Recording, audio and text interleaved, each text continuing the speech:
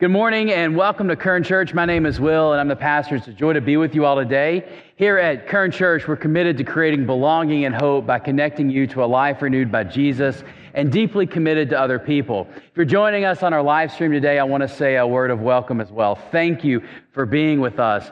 I am so thankful that God is an everlasting God because source HDMI has no signal and really bad jokes. We can do that all day. But, our technology was working great before everybody got here. And then things just disappeared, and now that's okay. We'll figure it out. But God, in the midst of that, is still our everlasting God, and I give God thanks for that. With that, I'd like to say a word of prayer this morning as we ask God to be amongst us. And maybe we'll especially pray for our technology, that God will make a breakthrough there. God, I thank you so much for your presence. I thank you so much that you are the everlasting God in the midst of our doubts and uncertainties and anxieties. You are the one who shines through. And so I pray, oh God, that your Spirit is blessed. And that as we worship you, you will pour out your Holy Spirit on each one here and open the hearts.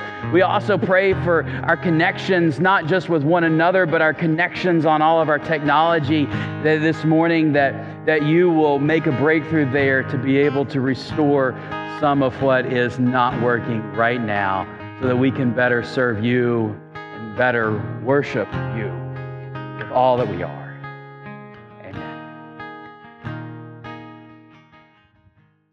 You know, whenever you find yourself in the middle of a difficult period of life, it can feel as if God has abandoned you. Hopefully, our worship support team didn't feel abandoned this morning by the presence of God. But sometimes it can just feel as if God has abandoned you. Sometimes you find yourself in the middle of a situation in your life, and it feels as if nothing else could go wrong. Have you ever been there? Like, oh gosh, not that again. I cannot believe there's something else piled on top of this time and again, trial upon trial, hardship upon hardship, pain upon pain. And when it gets layered on one after the other, it can just feel as if God has abandoned you. And maybe you're going through this right now. Maybe you're in the midst of a difficult diagnosis and treatment, and you're like, oh, maybe this treatment is worse than the fear of the diagnosis. Or maybe you struggle with persistent pain that just won't let up, and you want to get out and you want to do 100 things, but your leg or your back, it just won't let you do the things that you want to do. It can be crippling at times. Or maybe the doctor prescribed you relief from your pain through a promised magic pill, but then that pill ends up taking control of your life, or maybe the life of someone you know, in ways that no one intended. Or maybe you feel that your pain and feelings of abandonment are rather pedestrian, or just rather kind of mundane, and you're like, I can't really explain it, but I struggle with things like low self-esteem or feelings of unworthiness or depression or anxiety, and maybe you struggle with these things that are invisible to the outside world, and you're just like, they're really kind of mundane to everybody else. It doesn't seem all that big, but they're real to me, and you just feel that on the inside they run wild, but on the outside people may not even know what you're going through. And on top of this, if you're going through a period of life like this, a time in your life like this, often it can be a lot of guilt mixed in with it. There is a bit of guilt oftentimes when people feel that God has left them. Often people will feel that they have done something wrong with their faith, and perhaps God is trying to punish them for not being faithful enough or strong enough by some preconceived idea on what living faithfully looks like. And believe it or not, when you're in the middle of these feelings of abandonment, it feels as if you're the only person going through it. But believe it or not, others are here. In fact, there is a long history of humans being very unkind to ourselves, a long history of people feeling alone in life and in faith.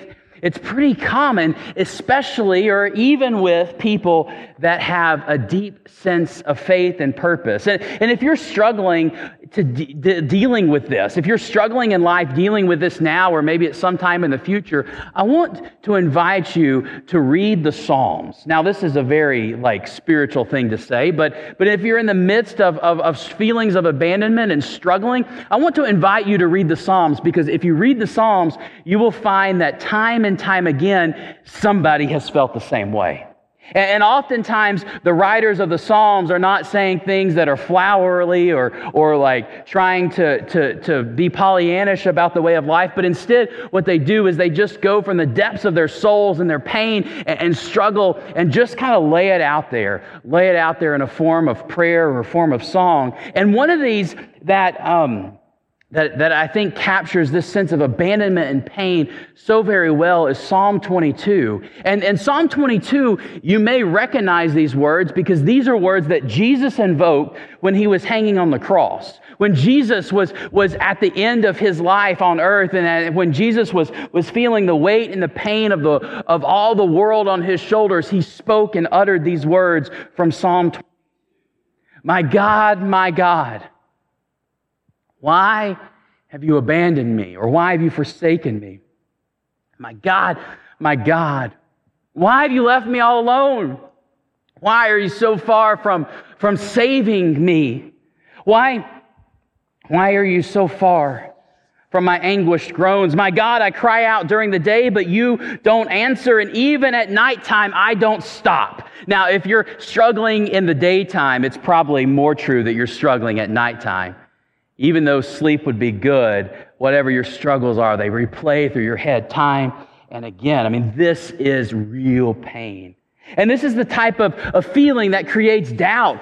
Could God even be there? Could God even still be there? That creates doubt if God could even still love you. Well, today we're going to conclude our message series on doubt, and I want to give you something that I hope and believe is just super practical with how to deal with doubt and how to deal in your life with difficult periods of loneliness or difficult periods in your faith and in your life. For the past several weeks, we've been exploring a syllabus for dealing with doubt. We've been looking at different doubts and doubts about faith and science, doubts about, does God even love me? Doubts about, what does faith even look like, or why does the church even matter? We've been looking at this over the past several weeks, and what I hope for today is I want to give you some final homework. And I really hope that this will help you moving forward. The good news is that even though we find pain time and time again in places in the Bible, even though we find scenes of abandonment and doubt in the Bible time and time again, there is hope. You see, time and time again, not only do people find themselves feeling abandoned and feeling estranged, but time and time again, God reaches out and says, okay, I still love you. God reaches out and says, I've not left you. I am still there. And I want to share with you a time when Jesus' followers were facing this type of difficulty. They were facing this type of pain and anxiety and abandonment, and Jesus gives them a way out. And what I think that you will find is that the way out that Jesus gives them is just super practical and something that you can do in your life when you face these times of struggles. And so if you have your own Bible and you want to follow along, I'm going to be reading out of John chapter 14. And John is the fourth book of the New Testament, and John is what we call a gospel. It tells the good news of Jesus. And John is one of the four books of the Bible that tell the good news of Jesus: Matthew, Mark, Luke, and John. And it tells about the life and ministry of Jesus. So if you want to follow along, just take a few moments to find this in your Bible or on your Bible app on your phone, and I'm going to share with you some of the backstory. Because what's going on here is that Jesus is about to leave his followers. Jesus is about to die. Now, his followers don't know that yet, but he gathers together with them on the Passover in a room, and they share a meal together. Now, if you've heard the story before, and you've been involved with church before, this you might recognize as the Last Supper, as the telling of the Last Supper, when Jesus breaks bread and they drink wine, and Jesus says some words that say that this is what you can do to carry on. So this is where the idea of the Last Supper comes from. And what is happening here is while they are eating and sharing in this meal together, Jesus lays out and he tells those that are closest to him, he says, look, one of you is about to betray me. One of you, there's 12 of them gathered, one of you is about to betray me. And they look over their shoulder and like, who's that going to be? Nobody's going to betray Jesus. And then he said, not only am I going to be betrayed, but I'm going to be killed because of this betrayal. And then he turns to another follower, one who thinks of himself as perhaps the closest follower, and said, not only is somebody going to betray me, but you're going to deny that you ever knew me. So in my toughest hour, when all hope is lost, you are going to deny that you even knew me, and things are just going to break down. So basically, Jesus drops this bombshell of anxiety and uncertainty in the room, and he says, okay, things are about to get really bad. Things are about to get really bad. I'm going to die because one of you is going to betray me. And then you are going to not deny that you ever knew me because you're so scared. I mean, this is the stuff of nightmares. This is the stuff of darkness. And it makes me feel pretty certain that Jesus and his followers would understand feelings of abandonment and feelings of doubt. Then Jesus says this to his friends and followers in John chapter 14. So after he's dropped this bomb of anxiety and pain, he says, don't be troubled. That's really good. All this problem's going on in my life, all this pain is going on in my life, I'm worrying about all this stuff, and Jesus just says, don't be troubled. Trust in God, trust also in me. Other translations put it in a way that I really love. It says, do not let your hearts be troubled. Trust in God, trust also in me. Then Jesus goes on to say this, in my Father's house there is room to spare. If that weren't the case, would I have told you that I'm going to prepare a place for you? And when I go to prepare a place for you, I will return and take you to be with me, so that where I am, there you will be too. You know the place where I am going. So Jesus drops this bombshell of anxiety and doubt and uncertainty in the room, and then he says, do not let your hearts be troubled. Trust in God, trust also in me. And to me, that's just screaming, how am I supposed to do that? How am I supposed to do that, Jesus? You have just dropped some really bad news into my life and into this room. How am I supposed to not be troubled? How am I supposed to not worry? How am I supposed to trust you right now? I mean, these are words that, at least the words that John wrote in this, these are scripture passage that I will often speak during a funeral. These are laid out as like one of the funeral texts that we read to help assure families and speak to the sureness of Jesus and the resurrection. And I think that these words are also equally powerful for your anxiety. They're equally powerful in your fears, in your uncertainty, in your doubt. Because into this climate, Jesus gives you these same words. Do not let your hearts be troubled. Do not let your hearts be troubled. Believe in God. Believe also in me. When you're anxious, Jesus is there. When you're scared, Jesus is there. But instead of this, instead of not feeling troubled, instead of trusting in God and trusting in Jesus, instead of this, usually in the face of uncertainty and abandonment, people long for clarity and understanding. In the face of uncertainty and abandonment, people long for clarity and understanding. Have you ever done this? Lord, show me the way. Help me to see what's going on here. Help me to understand. Show me how to walk forward. People long for clarity.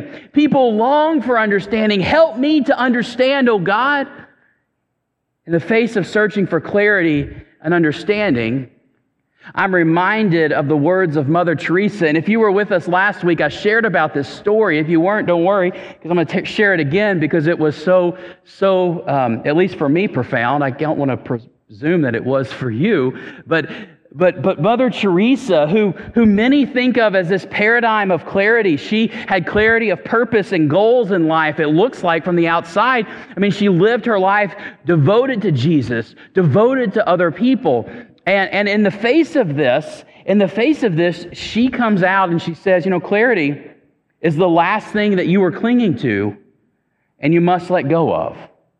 Well, I don't like that. I want clarity. I want to understand. I want to see what the future looks like. I want to understand what tomorrow is going to bring. I want to know how my kids, I want to know how to do right by my children and my family. I want to have clarity and understand what's going on. But then Mother Teresa goes on to say, I've never had clarity.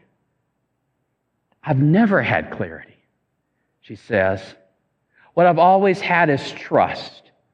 So I will pray that you trust God. As we search for clarity, as you search for clarity, as I search for clarity, we hear the words of Jesus, don't be troubled, trust me. Trust me, really trust me. And we say, no thanks. No thanks. In light of Jesus' guidance for his followers to trust him, what are you supposed to do? How are you supposed to do this? Well, simply put, you're supposed to trust. And that's not really all that helpful. And because you don't need a preacher to tell you that this advice to trust Jesus it's pretty simple, but it's not always that easy. It's not always so straightforward. Because when you look at what Jesus says, he says the one thing you need in your life is that you need to not be troubled. You need to trust to overcome. You need trust in your life to overcome abandonment, insecurity, doubt, and uncertainty. And the one thing you need in your life to overcome all of this is trust.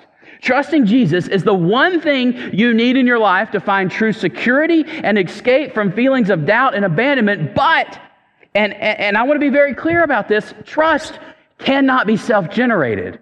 You cannot will yourself to trust.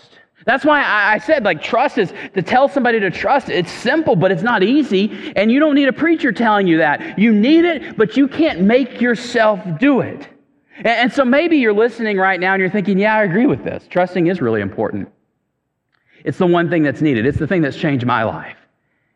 I trust in Jesus and it saved my life. And if that's where you are today, I want to just pause and ask you to give thanks to God. Just to give thanks to God for that sense of abiding trust in your life. But maybe you're listening right now and you're like, you know what, this is true. Maybe I need to trust God. I don't really know, but I don't know how to do that.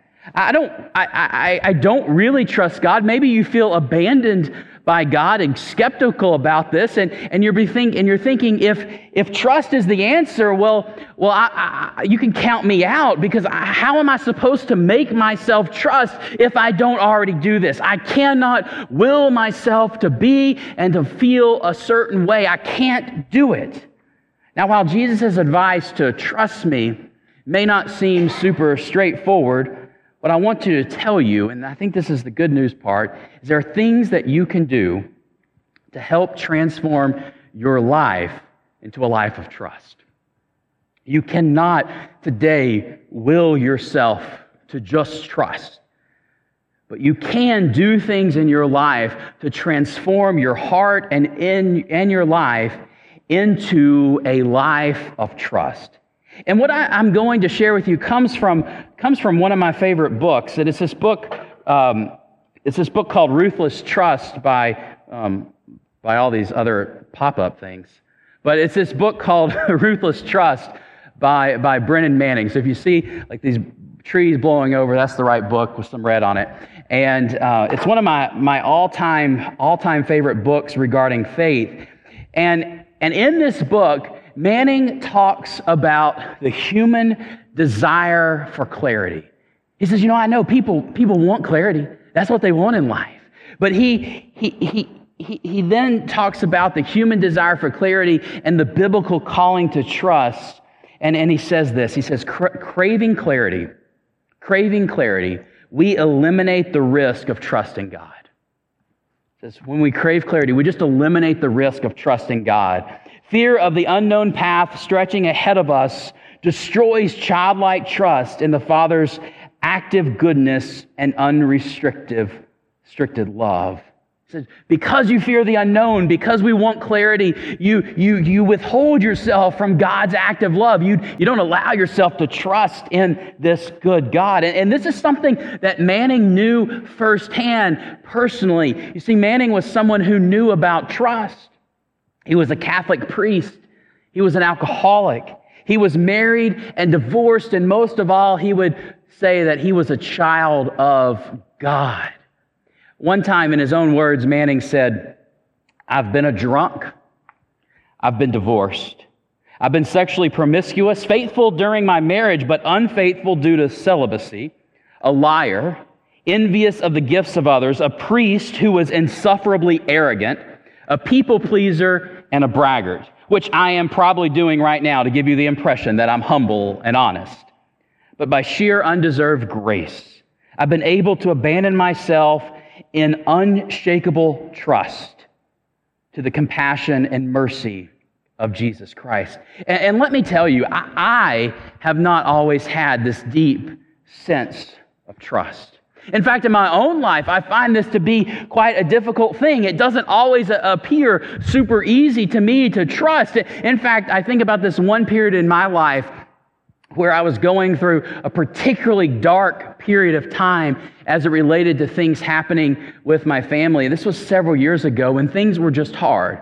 I could tell you about them and you would be like, yeah, that was super hard and that was super dark. And I'm not going to right now just because it would make the whole thing a therapy session about myself. And we don't need to do that here. You didn't ask for that. But it was this incredibly difficult time in my life concerning my family. And frankly, in the middle of it, I didn't see hope and I didn't see promise. I didn't know how I would be able to make it to the other side. I thought that all of my life was likely going to stop and end in the midst of this. Every single day was struggle. Every single day. And that's when God led me to pick up this book, Ruthless Trust. And it's a book that I had read before, but God led me to it again. And in this book, Manning establishes ways and a pathway by which you can learn to trust. You see, trust is the one thing that is needed, but it's the one thing in life that cannot be self-generated. You cannot will yourself to trust. But though you cannot make yourself trust, there is something you can do to learn trust. And in the words of Manning, what he says is that what does lie within your power is paying attention to the faithfulness of Jesus. You can't will yourself to trust, but what you can do is you can pay attention to the faithfulness of Jesus. And that's what you're asked to do, to pay attention to Jesus throughout your life, remembering His kindness. And it's remarkable if you consider it. So many times people have looked towards Jesus with indifference and unfaithfulness, but time and time again, Jesus acts in faithfulness and in kindness. So this week, I want to give you one thing and ask you to do one thing. I want you to read your Bible. Now, some of you read your Bible on a daily basis, and you're like, okay, well, I can do that. But some of you have a Bible sitting on your nightstand or on your bedside table, which is a nightstand, or some other table, around your house, and it's got a nice layer of, dust on it, and then that's because you don't pick it up and you don't open it. Or maybe if you usually you're more inclined to read your Bible on your smartphone, and if you were to go to it, it would have to download. If you don't use an app all that often on your phone, it will often uninstall itself from your phone to save space. And so maybe if you go to click the Bible app on your phone and it has to start downloading, it's been too long, okay? And so what I want to encourage you to do this week is to re-download that Bible app, or just to open up your Bible and go to one of the four Gospels, Matthew, Mark, Luke, or John. And once again, Gospels it's just telling the good news, reading about the life of Jesus. And what I want you to do is I don't even care if you get through the whole thing.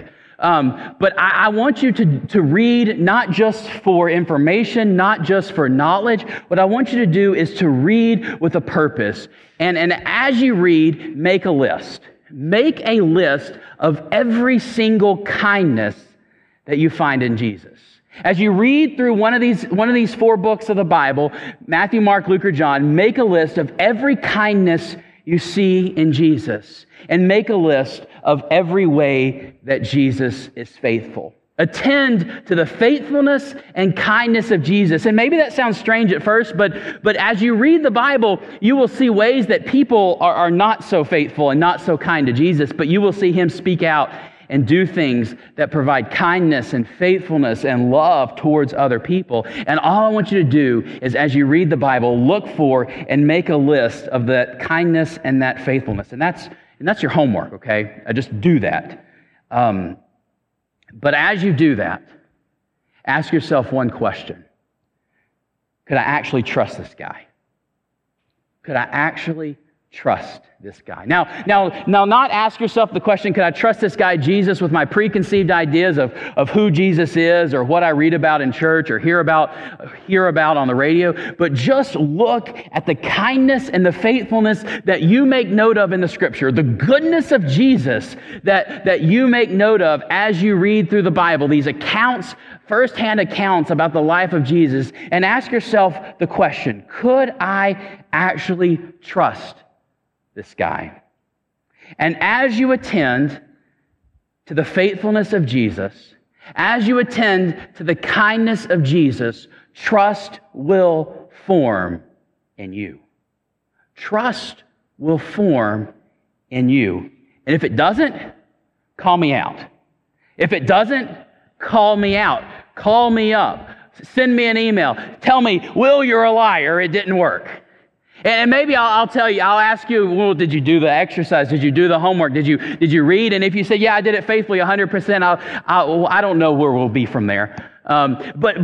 But just attend. And if you really attend to the faithfulness of Jesus, you will begin to trust Jesus. If you really attend to the kindness of Jesus, you will begin to trust Jesus. And maybe you will see not just kindness and faithfulness written about in these stories about Jesus, but then you will again be able to see kindness and faithfulness in your own life, of Jesus working in your own life in times past or even today. And you begin to see where your security and your hope can really be found.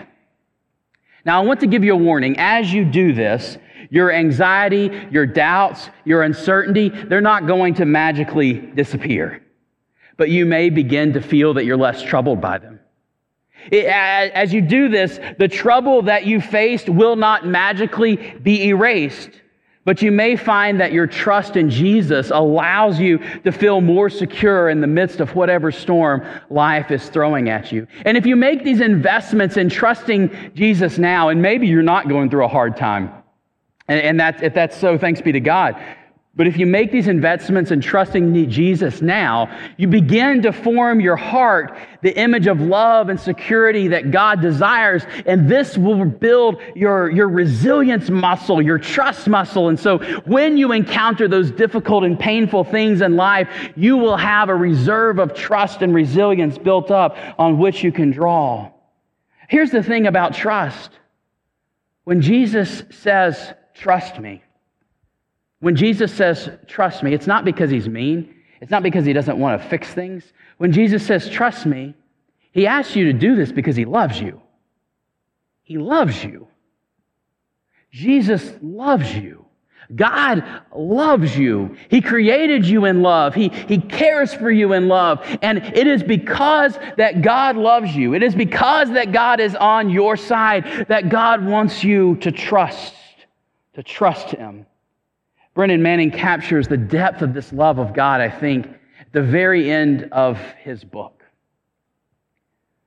when he says that the splendor of the human heart, which trusts God,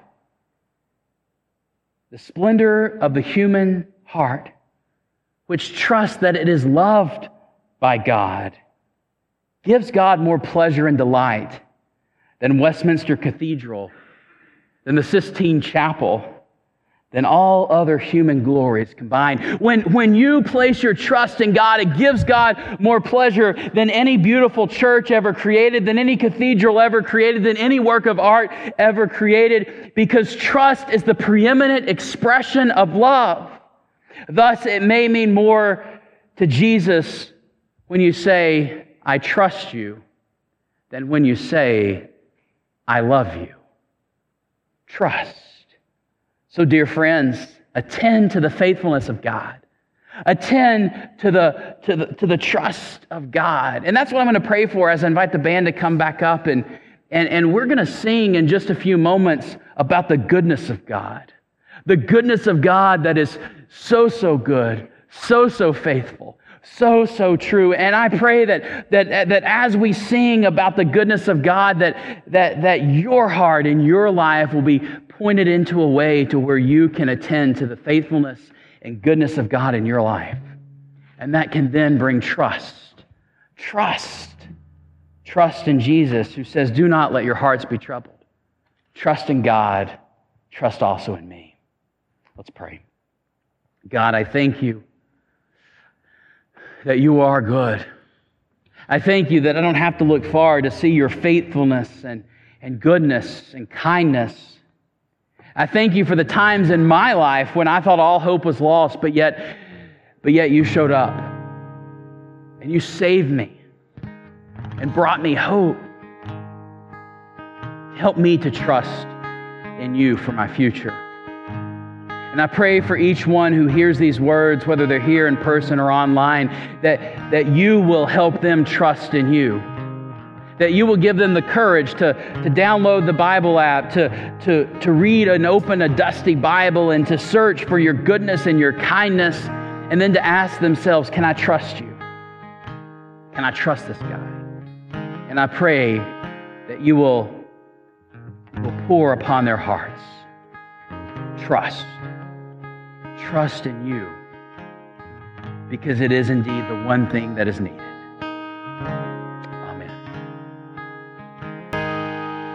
God, you are faithful. You are so good. May each life sing of your goodness and create in our hearts a spirit of trust. Dear ones, may you be blessed this day with the goodness of God, and may trust form deep in your heart and all in your life. Through Christ Jesus our Lord. Amen.